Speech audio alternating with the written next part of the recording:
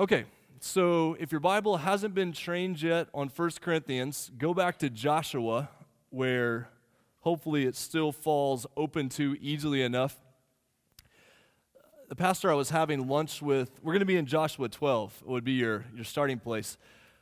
The pastor I was having lunch with today, Sam Storms, who pastors Bridgeway Church up in North Oklahoma City and was president of a theological society for the last year. I was telling him that I had preached through Joshua, and I wasn't sure what I was going to do when I got to Joshua 12, so I decided to jump to 1 Corinthians on Sunday mornings and finish Joshua. And he said, well, when I got to Joshua 12, I just skipped to the end of the book in the sermon series on Sunday morning. And so he's like, don't worry about it.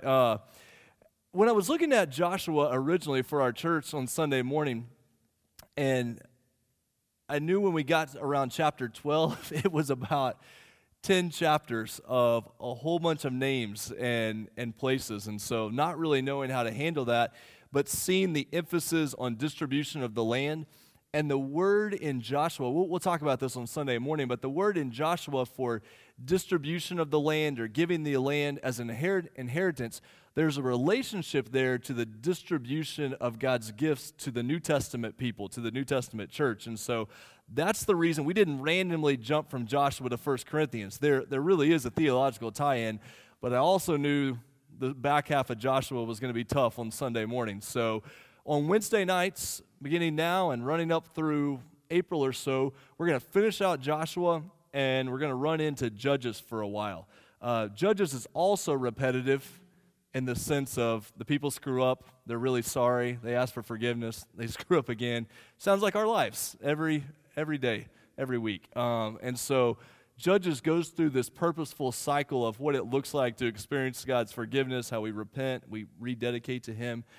So that's the game plan. That's where we're going. Let's start tonight. And there was a half sheet of the paper on the back table. If you didn't get one of those, feel free to get up. It's no distraction. Go get one of those if you would like that. Okay, Joshua 12, starting in verse 1. Now these are the kings of the land whom the people of Israel defeated and took possession of their land beyond the Jordan, toward the sunrise, from the valley of the Arnon to Mount Hermon, with all the Arabah eastward. Sihon, king of the Amorites, who lived at Heshbon and ruled from Aroer, which is on the edge of the valley of the Arnon, and from the middle of the valley as far as the river Jabbok, the boundary of the Ammonites, that is half of Gilead, and the Arabah to the sea of Chinneroth eastward, and in the direction of Bet-Jeshimoth to the sea of the Arabah, the Salt Sea, southward to the foot of the slopes of Pisgah.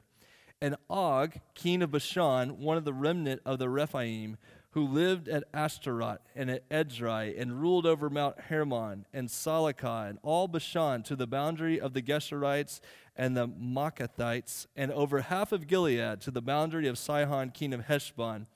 Verse 6, Moses, the servant of the Lord, and the people of Israel defeated them.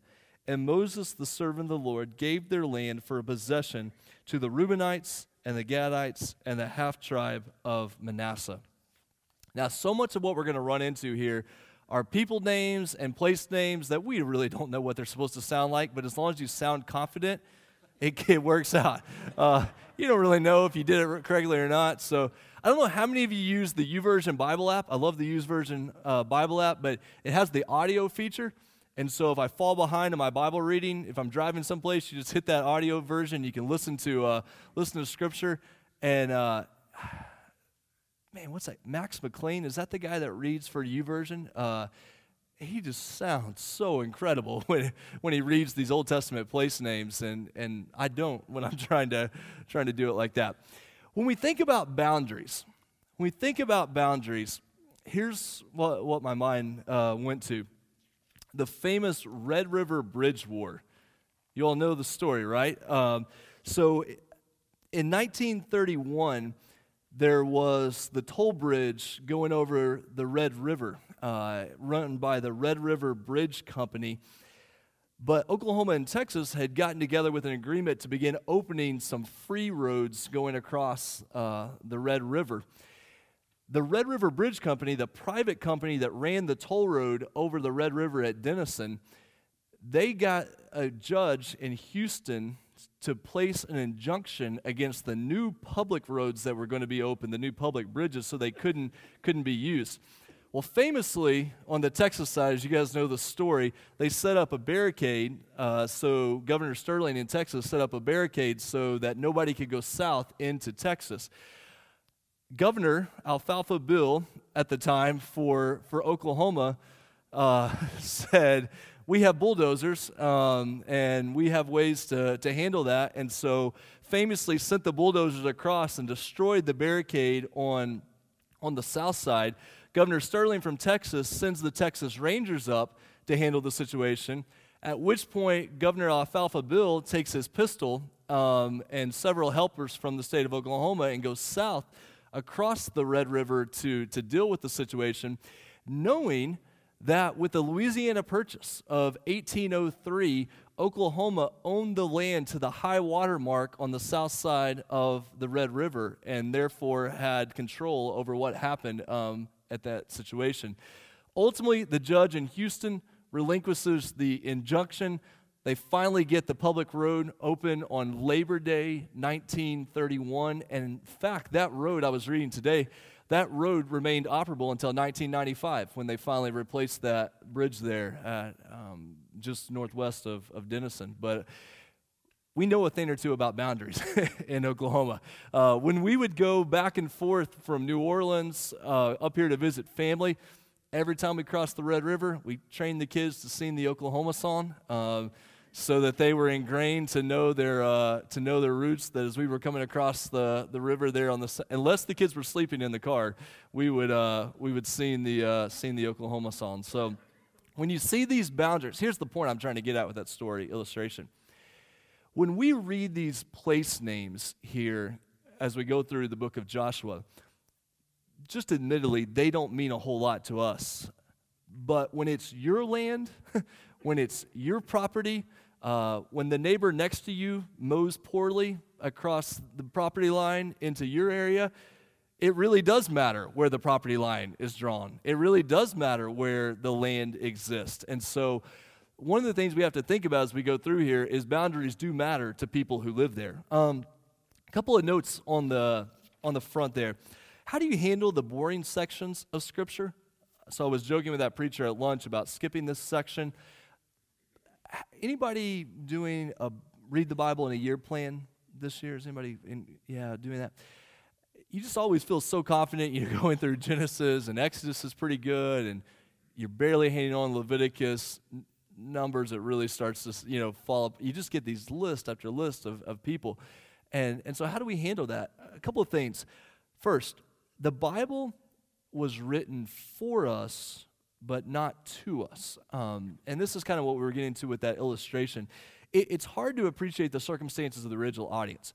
God's word is God's true and perfect word to all of his people.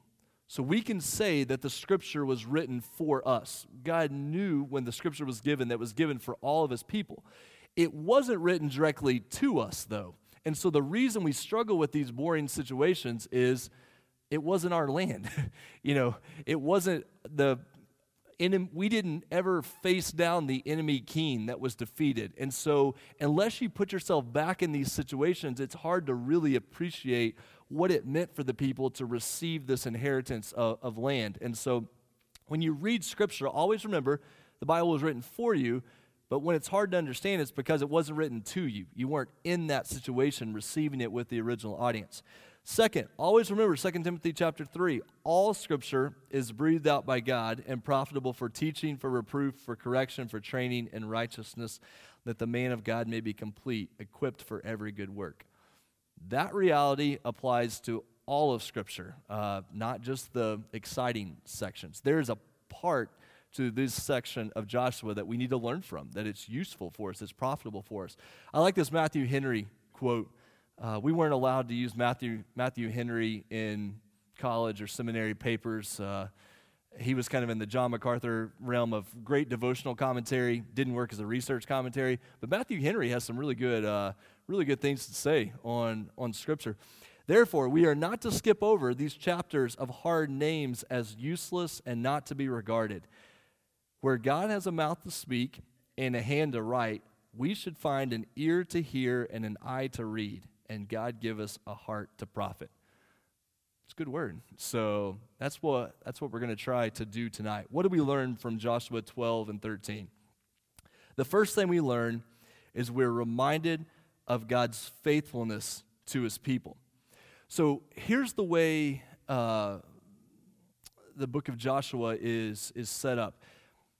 The end of Joshua 11 is meant to summarize Joshua 1 through 11. It's meant to summarize the first half of the book.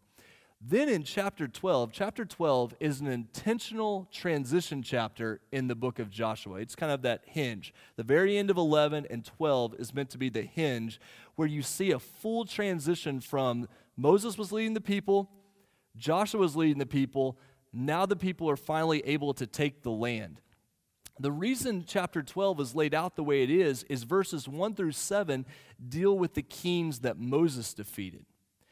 These are the kings that were located on the eastern side of the Jordan River. So draw in your mind that north-south Jordan River that runs from the Sea of Galilee down to the Dead Sea. As Moses was leading the people, he leads them up the east side of the Jordan River, and in that process, he defeats several kings. Two of those kings are mentioned here, and these are really the kings that go back to over and over again in the Old Testament. Sihon, S-I-H-O-N, and Og, or I assume it's Og, not Og. Og, O-G. Interesting thing about this is you see Sihon and Og mentioned several times in the New Testament or in the Old Testament. Go back to Numbers chapter 21 just for a second. Numbers chapter 21, starting actually in verse 21. So it's Numbers 21:21 is what we're looking at. Numbers 21 is going to give us the story of Sihon and Og being defeated. The book of Deuteronomy is Moses' sermon as he kind of looks back over all of God's guidance for the people. And so this story is repeated again in Deuteronomy chapter 2. Then it's picked up again in the book of Joshua and repeated. You get the feeling that this was a really big deal for the people of Israel. It was kind of the last barrier before they were coming into the promised land. So Numbers 21:21. Israel sent messengers to Sihon, king of the Amorites, saying, "Let me pass through your land. We will not turn aside into field or vineyard. We will not drink the water of a well. We will go by the king's highway until we have passed through your territory." But Sihon would not allow Israel to pass through his territory. He gathered all his people together and went out against Israel to the wilderness and came to Jahaz and fought against Israel. And Israel defeated him with the edge of the sword and took possession of his land from the Arnon to the Jabbok, as far as to the Ammonites, for the border of the Ammonites was strong. And Israel took all these cities, and Israel settled in the cities of the Amorites, in Heshbon, and in all its villages. Then skip down to verse 31. This is Numbers 21, verse 31. Thus Israel lived in the land of the Amorites, and Moses sent out to spy out Jazer, and they captured its villages and dispossessed the Amorites who were there. Then they turned and went up by the way of Bashan, and Og, the king of Bashan, came out against them, he and all his people, to battle at Edrei. But the Lord said to Moses, "Do not fear him, for I have given him into your hand, and all his people and his land. And you shall do to him as you did to Sihon, king of the Amorites, who lived at Heshbon." So they defeated him and his sons and all his people until he had no survivor left, and they possessed his land. So what you have, you can go back to Joshua 12 at this point. What you have in this situation is on the east side of the Jordan River, you have the memory of Moses leading the people to victory before they turn west and actually go into the promised land. Why is this such a big deal? One of the reasons this is such a big deal is 2.5 of the tribes of Israel will receive their inheritance on the east side of the Jordan River. We're going to find out later in Joshua that those 2.5 tribes at time doubt their standing among the people, that sometimes they're almost relegated to a lower class in some sense, and so there's this difficulty of, is our land really worth as much? Part of what Joshua is doing here by retelling this story is telling them, you are just as much a part of the people of God as the people who live on the west side of the Jordan River, because Moses fought those battles. He was the one leading you through that. Then Joshua led you through the battles on the west side, and it's meant to be a picture of unity in the people. And so God's faithfulness to his people is that whatever provision he has given his people, whatever allotment in life, whatever gifting he has given them, they are unified. They're of the same value. Why does this matter? On Sunday mornings, we're getting into 1 Corinthians. We're starting to talk about the body of Christ. We're starting to talk about the distribution of gifts that God gives his people. If we're not careful, whether we realize it or not, in the church, we elevate certain gifts, certain areas, certain people above other gifts and people. Paul's very clear in 1 Corinthians 12 that that's not how the church is supposed to operate.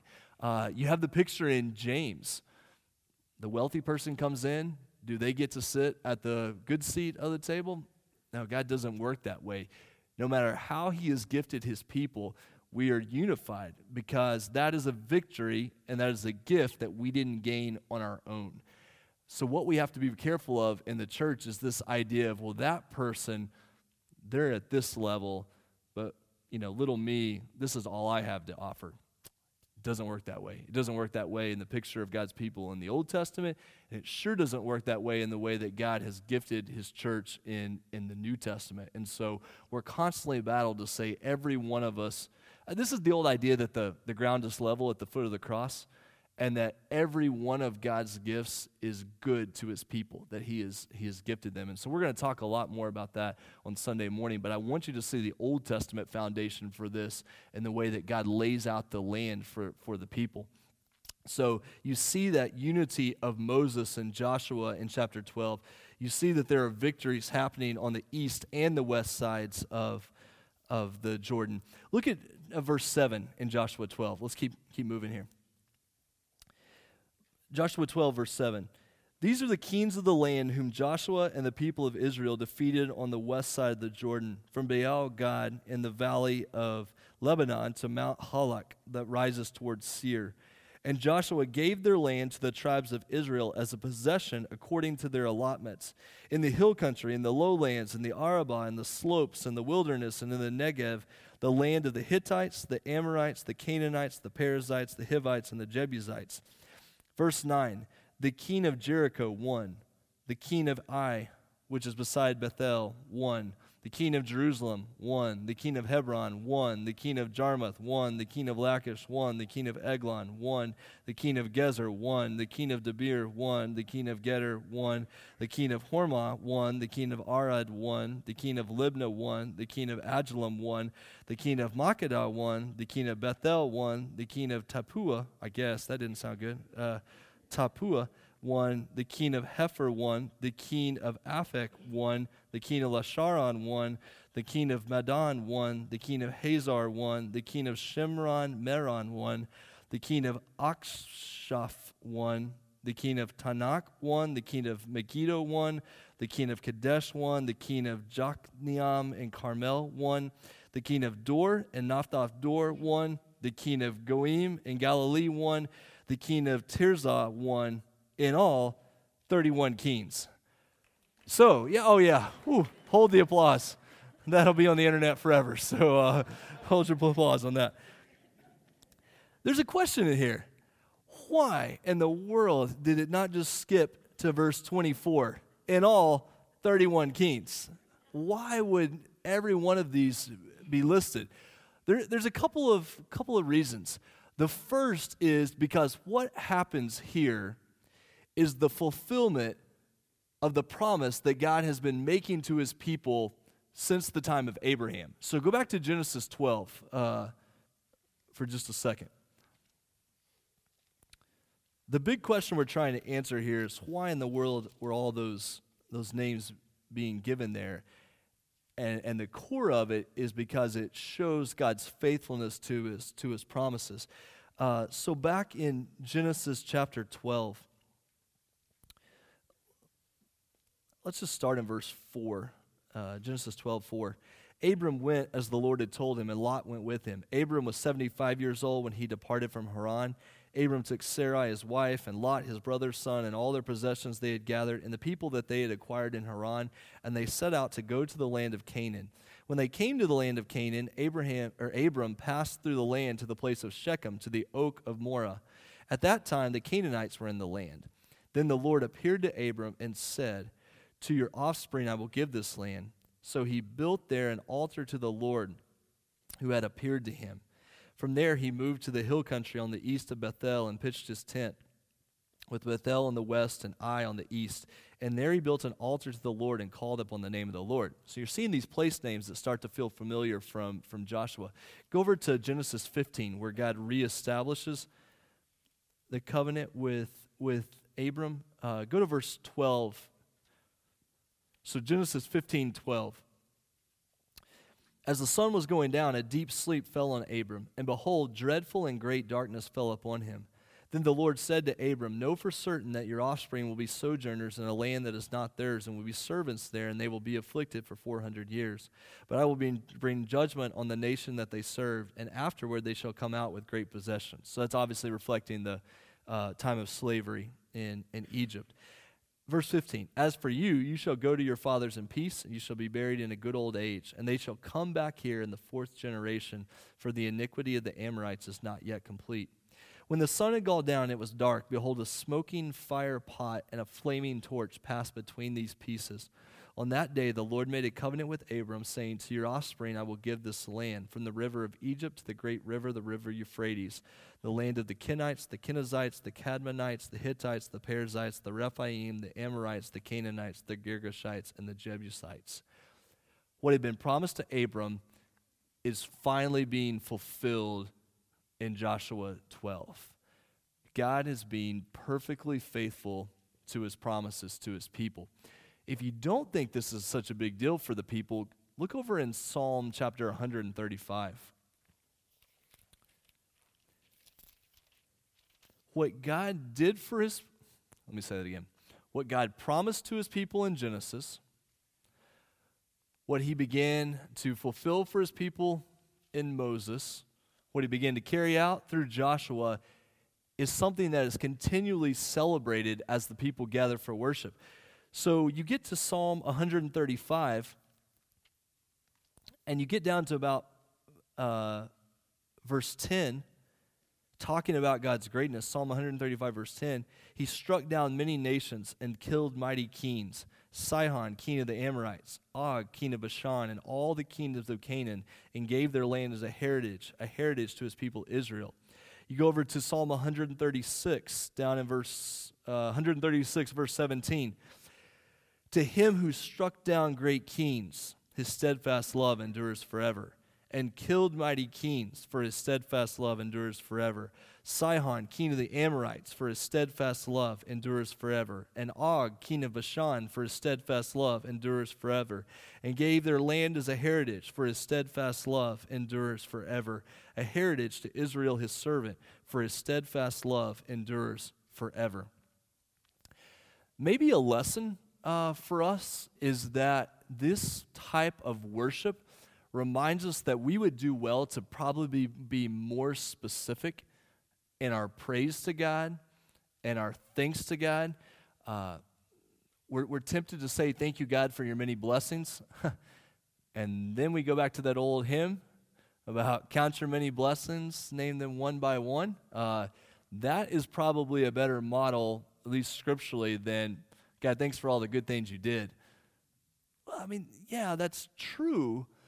But what you see played out in Joshua and what you see played out in the book of Psalms is, "But God, thank you for this in particular, because I know that came for your hand. And God, I remember this in particular." One of the ways I'm trying to live this out, and imperfectly for sure, but when I pray with Emery at bedtime, her request for prayer at bedtime is not spiritual, it's purely delay of sleep. But she knows that if she asks for a prayer, at bedtime, it adds a little bit more time before she has to go to sleep. So don't give any theological credit there. But when we pray, one of the things I've tried to do is I realized that when I was praying with her, it was so generic. And you guys know little kids, they don't do well with generic language. They need concrete. They need to be able to see it, touch it. So what we do now is when we pray together at night, essentially it's one long review of the day, given in a form of prayer to the Lord. And so part of the reason I'm doing that is just to force myself not to be so abstract in general when I pray with her. Part of it, though, is to train her in this idea of when we give thanks to God for what happened during our day, let's actually mention what happened during our day. So the big kid lesson from that is if we're not careful at bedtime when we look back over the day, it's God, thanks for a good day, you were really faithful, all of which is perfectly true, but do we actually take time to review that? Lists like this can feel very tedious, but what feels tedious can actually be really great thanksgiving given to the Lord. And so Dale Davis, who's written a pretty nice commentary on Joshua, he said, "It is as faith gives thanks in detail that our faith is nurtured, encouraged, and takes on fresh heart to expect more mercies."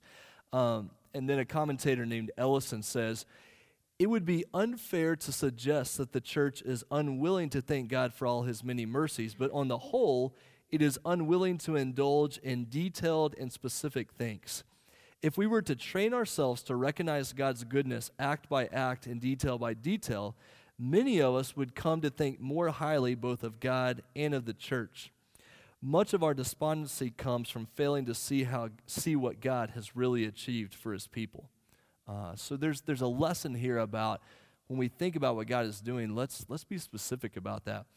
A final point on that section is just remembering that all of God's victories here that are rehearsed in Joshua 12, they anticipate his final victory for his people.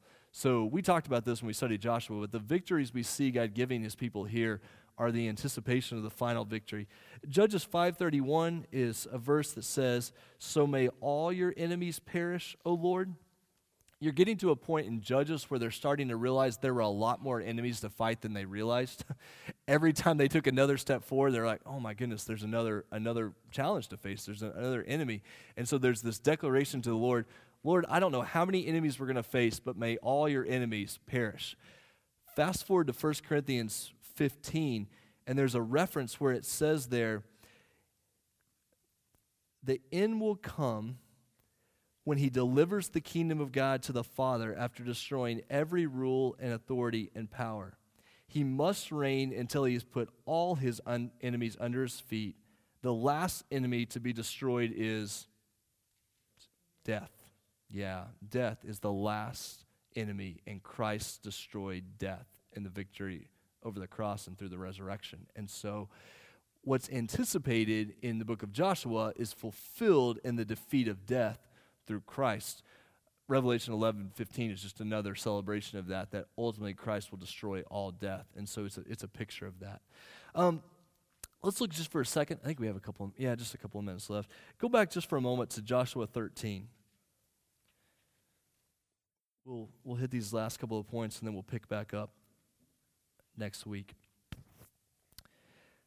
Joshua 13. Now Joshua was old and advanced in years. You think I'm kidding, but that's actually the core text for next week.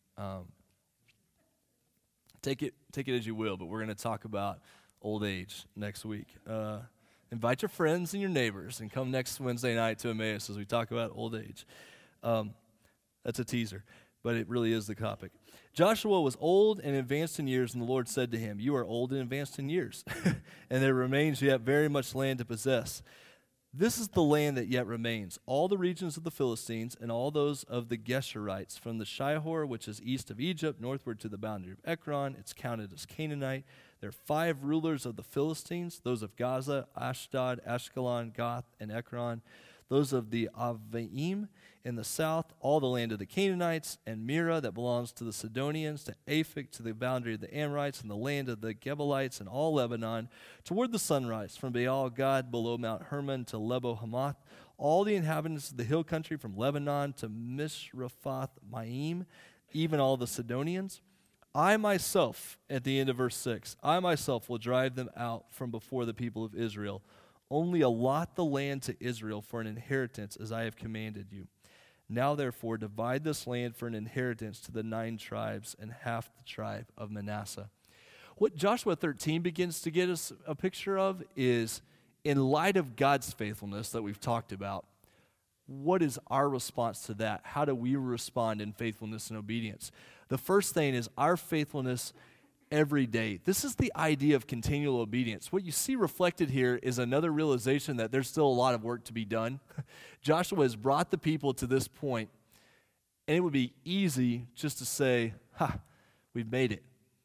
And God says, no, everyday obedience. You come to this point, and you keep going.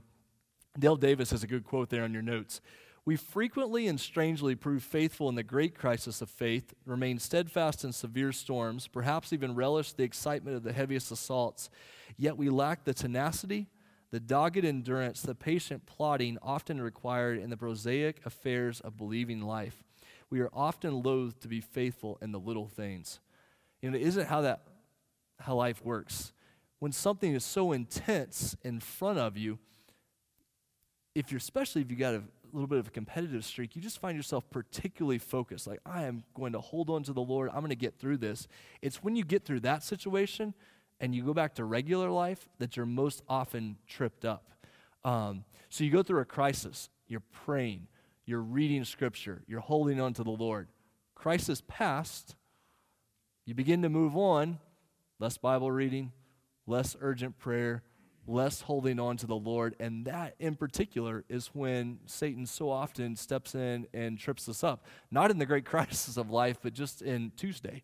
Like trying to go to work, trying to care for your family, trying to pay those type of things are what so often trip us up. And so I think that's a really important reminder right there. Now look really quickly before we wrap up down at verse 13. "The people of Israel did not drive out the Geshurites or the Maccathites, but Gesher and Maccath dwell in the midst of Israel to this day." That's going to be a problem for the people of Israel all the way through. They don't go to complete obedience. They obey up to a point, and all these people that they fail to drive out become a thorn in their side. So how do we remain faithful to the Lord? How do we obey? Every day and in everything that we are called to. The people are being called to possess real estate. You have to live in the everyday. It's not any good to say, I believe in the Lord, and not do what He's called us to do in the everyday aspect of living life. This is why the incarnation, Jesus taking on flesh, is so important. It shows us that God is not a God that exists out there as an idea somewhere. He's a God who comes into the everyday world that we face. This is why the concept of the body of Christ is so important. Because we are called to live out in everyday life what it means to be a follower of Jesus so people can see God's love on display. So every day, in every area of life, God calls us to faithfulness. There's a book that came out recently by a lady named Tish Warren that is called The Liturgy of the Ordinary, which I think is a good concept, because how do you experience God's faithfulness when you're going through what seems like just a regular, ordinary day? Great emotional highs are fantastic. Gathering for worship is fantastic, but that's only a small picture of what it means to really experience the Lord and follow Him. And so I like what Craig Rochelle at Life Church says about this. He says, we live toward the 167. What he means by that is there's 168 hours in a week. And if we're not careful, we can find our Christianity to one of those hours.